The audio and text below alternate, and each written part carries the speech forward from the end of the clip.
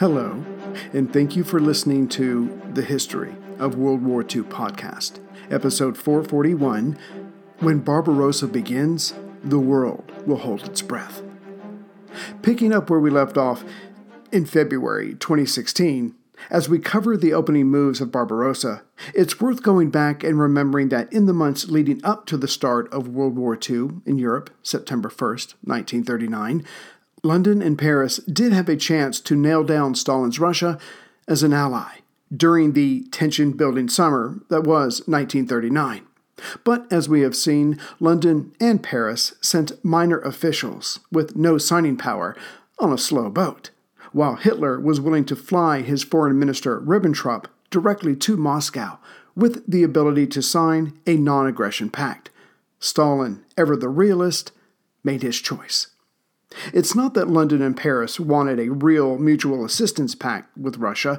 They just wanted a piece of paper that would scare Hitler into staying inside his own borders, whereas Stalin wanted something more real and actionable, which he got from Berlin. Thus, it should come as no surprise that Stalin and Hitler, in the back of their minds, were open to a deal between themselves. It just needed a nudge, and that nudge was the farce that the British and the French tried to play on the Soviet leader, who was not known for enjoying jokes at his expense. And the main reason Stalin said yes was the shock that he felt as he watched, along with the world, as the mighty French army fell in just 6 weeks. But there was soon a twist. After France fell, the Battle of Britain got underway, and though Stalin had his newspapers, like Pravda, say nice or neutral things about Germany, as time went on, less was said about Germany at all, and grudging respect was paid to the RAF. Indeed, the tone was neutral, but the Russian papers were covering these events almost as closely as was London. And as Britain wins the battle in the air, or rather does not lose it, Hitler is now determined to finish off Russia, so the island nation will have no more allies in Europe. Thus, the stage was set for Operation Barbarossa. But for Hitler and Stalin, it would be personal, it would be total, it would be cataclysmic. On June 22, 1941, Operation Barbarossa was launched. Some 3 million German and Axis forces left their starting points. Such an enterprise has to be organized, of course. Army Group North, led by Field Marshal Wilhelm Ritter von Leeb, would occupy the Baltic countries, Latvia, Lithuania, and Estonia, but his ultimate goal was the taking of Leningrad, near the Finnish border. This thrust would cover the northern flank of Army Group Center, who had as its goal the glorious conquest of Moscow. Led by Field Marshal Moritz Albrecht Franz Friedrich von Bock, it was the oversized Army Group Center that was expected to shatter Stalin's defensive line in the Belarus area and take Smolensk. And to do this, blitzkrieg tactics were to be used to get as far as they could, as fast as they could. And in their battles, such names as Guderian, Hoth, Kluge, and Strauss would rise to the level of hero, but eventually crash, which leaves Army Group South, commanded by Field Marshal Gerd von Rundstedt. His job was to take Ukraine, capture Kiev, but his ultimate goal was to reach the Dnieper River, about 70 miles or 112 kilometers above the Crimea. If such a location could be reached, with Leningrad and Moscow falling, well, who could possibly expect Soviet Russia to still be standing? Certainly not Hitler. But there was a rub. The plans were made, each army had an objective, and in their totality, Stalin would lose. The captured territory between the General Government, formerly Poland, to just beyond Moscow would provide Nazi Germany with foodstuffs from Ukraine and workers from all over. But in the end, the Slavic peoples were to be wiped out, as was communism, or at least its source. But what if all did not go according to plan? What if the plan failed? What if Stalin refused to recognize defeat? What if the blitzkrieg didn't produce another quick victory? What would the plan then be? Hopefully, Berlin had to believe it would not come to that. This podcast could not exist without the help of sponsors like Yahoo Finance. When it comes to your financial future, you think you've done it all. You've saved, you've researched, you've invested all that you can. Now, you need to take those investments to the next level by using what every financial great uses, Yahoo Finance. I've stressed this in my podcast about command and control, which is exactly what Yahoo Finance is. You can see all your investments and retirement accounts in one place. You can consolidate your views from multiple accounts into one hub and access the expert analysis you need to tend to your entire portfolio with confidence. Yahoo Finance has been around for more than 25 years, and they've worked things out. You've got the tools you need right at your fingertips. I open up my Yahoo Finance, and within seconds, I can see how my stocks and investments are doing. And basically, investing is all about growth. And in order to grow, you need to know what's going on. For comprehensive financial news and analysis, visit the brand behind every great investor, yahoofinance.com. The #1 financial destination, yahoofinance.com. That's yahoofinance.com. Of all the army groups, Lieb's Army Group North certainly confirmed Hitler's pride in National Socialism. Being covered in the air by Luftflotte 1, the smallest of the air units, Lieb needed his infantry and tanks to move fast and capture territory, as the Soviets had more fighters and bombers in the area, 3-1 in bombers, 7-1 in fighters, and thus overall 4-1. And yes, it's true that most of these planes were obsolete compared to the German models, but an unchallenged weapon is still an effective weapon. Not that it mattered, as the majority of the Soviet Air Force operating in the forward areas would be wiped out on the first day of battle. It seems that the weeks of reconnaissance flights by the Germans paid off handsomely. Just before Lieb's men launched their attack, many of them believed that this was only a feint to send a message to the British. However, that changed at 1 p.m. on June 21st, when the code word to start the attack the next day was sent out. This was not a bluff or a scare tactic. This was war. At 3:45 a.m. on June 22nd, Army Group North's artillery opened up, and the shelling would last between 45 minutes and 3 hours, depending on the response from the enemy. And indeed, it took most of the Soviet artillery 45 minutes to respond.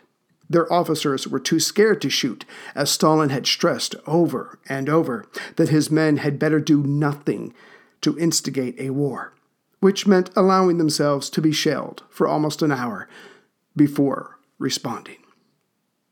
Time would show that not only did the Soviets have more artillery pieces, theirs were generally better in terms of range and durability, which mattered little, as hundreds, if not thousands of them were captured or destroyed in the first 24 to 48 hours of the war.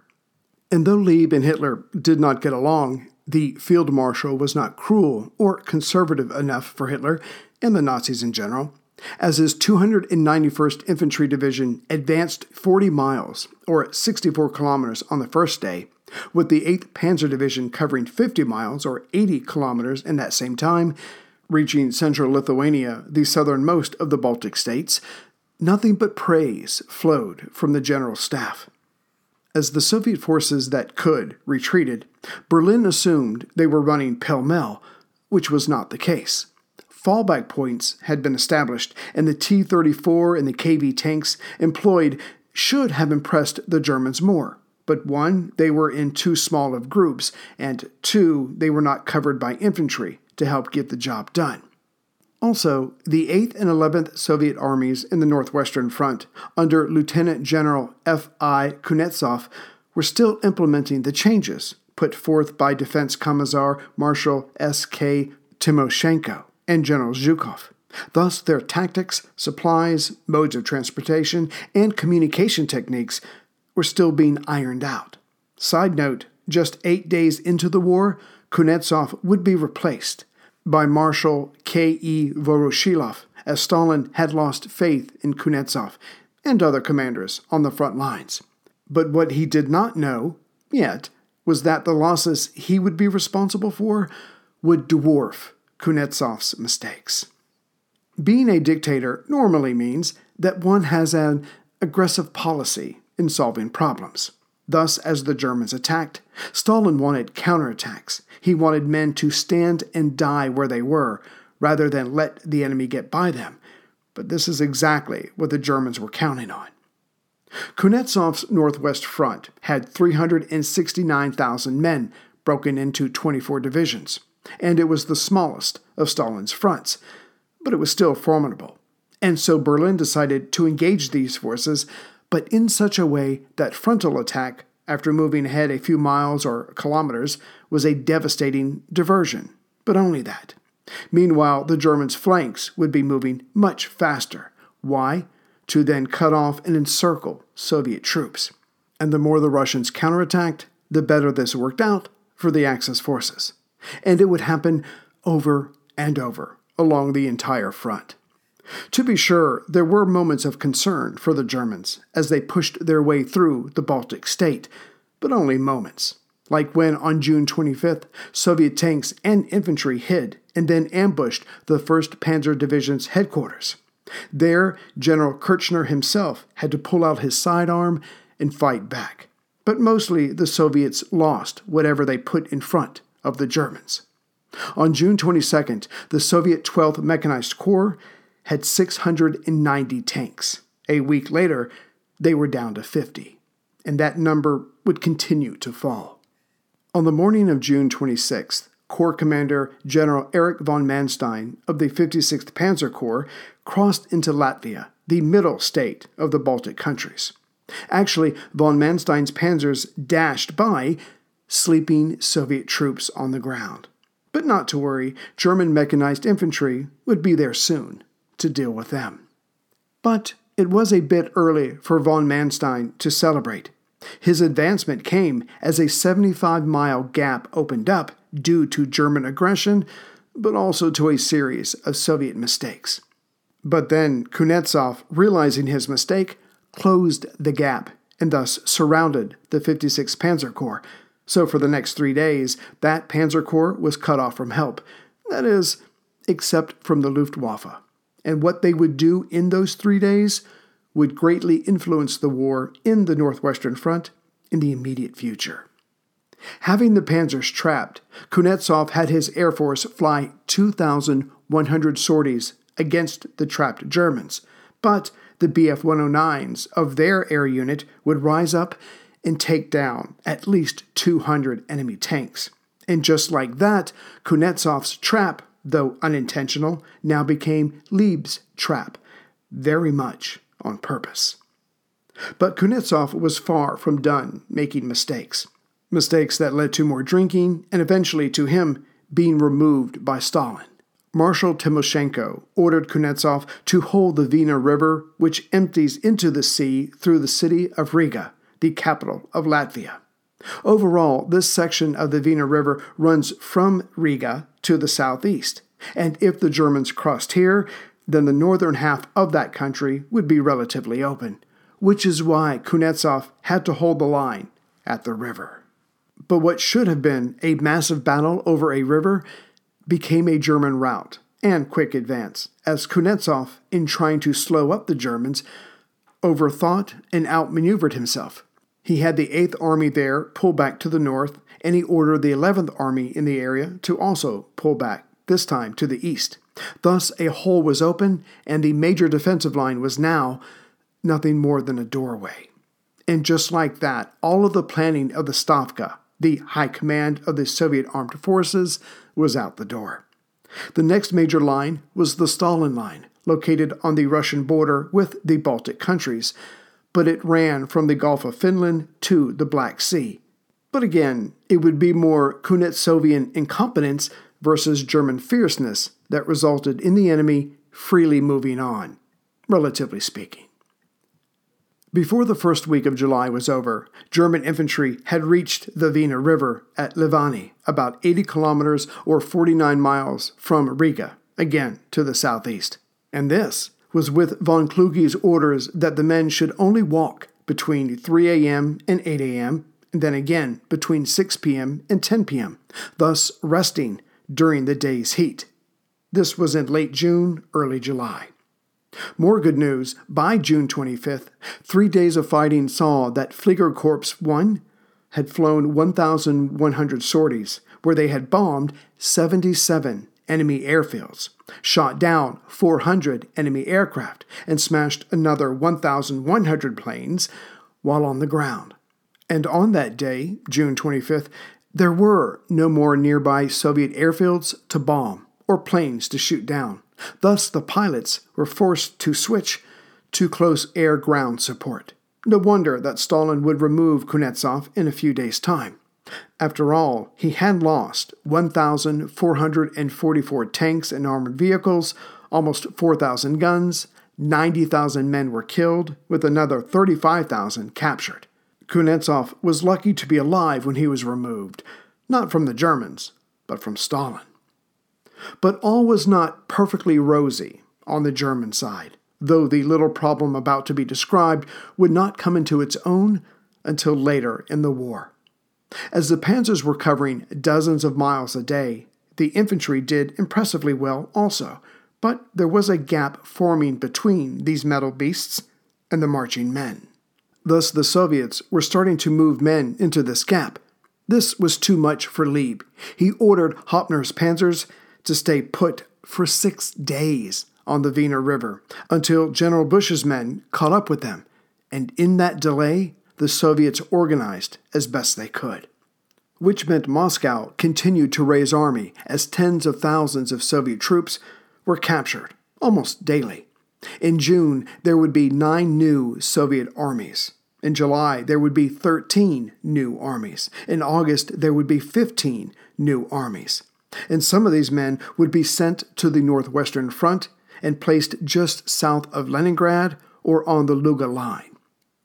The next major line of defense would be at the Luga Line, which ran from Luga Bay, located about 50 miles west of Leningrad, and was a part of the Leningrad Oblast, or region, and it went all the way till Lake Ilmen to the southeast. Thus, the Luga Operational Group was expected to now hold the line.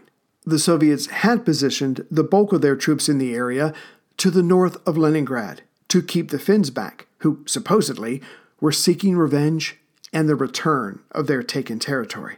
Now the threat was coming from the south. And again, more troops were being sent to the area. Specifically, 4 more rifle divisions and 2 tank divisions would be added to the Luga Line. But there would also be 2 more defensive lines behind this line, and they did not stop until they reached the suburbs of Leningrad. There had been another defensive line in front of the Luga Line called the Stalin Line, but unlike the Maginot Line, it was really a series of fortifications to attempt to force an enemy to take certain pathways that would lead them to kill zones. But after the Molotov-Ribbentrop Pact was signed, the guns were removed, and after the Baltic states were taken, a new line was being built there.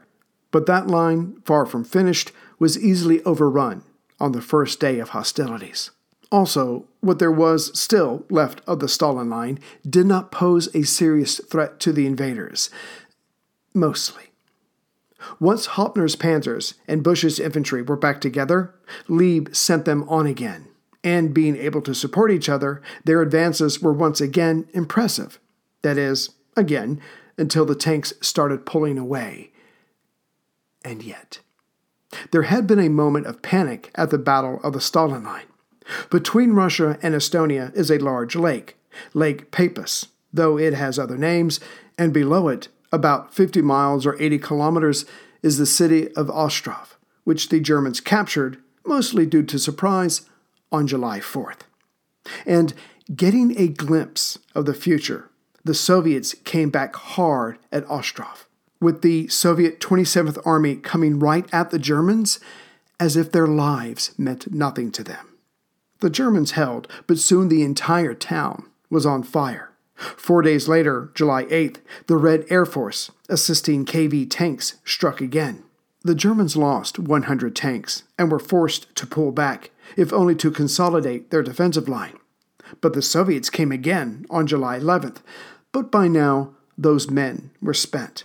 The panzers were able to push on, but the men of the Soviet 27th still had enough hatred in them, for that was what was pushing them to fall back near the swamps of Opachka to hide. Still, von Manstein was following them as best he could, given the terrain. Either way, Russia proper had been entered. The men of the Wehrmacht were tired, but proud. This was about to be over, just as Hitler said it would. Even better, by the time the Russians were retreating, the Luftwaffe had already taken out another 140 enemy tanks and another 112 planes, all kinds.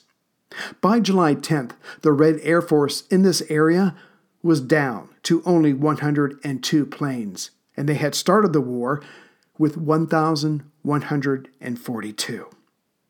And what was happening in the north was also happening in the south and in the center.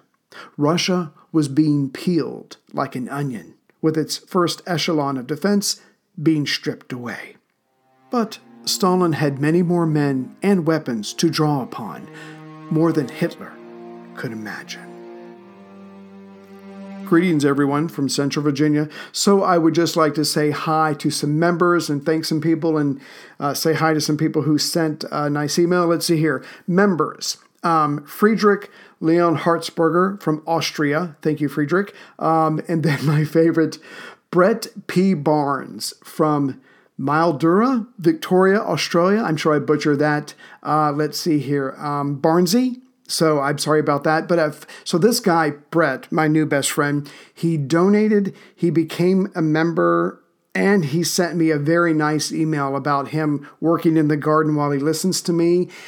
And that, ladies and gentlemen, is as close as I want to come to labor. No, that's not true. I work in my yard all the time. So Brett, thank you very much for the lovely email. I appreciate it very much.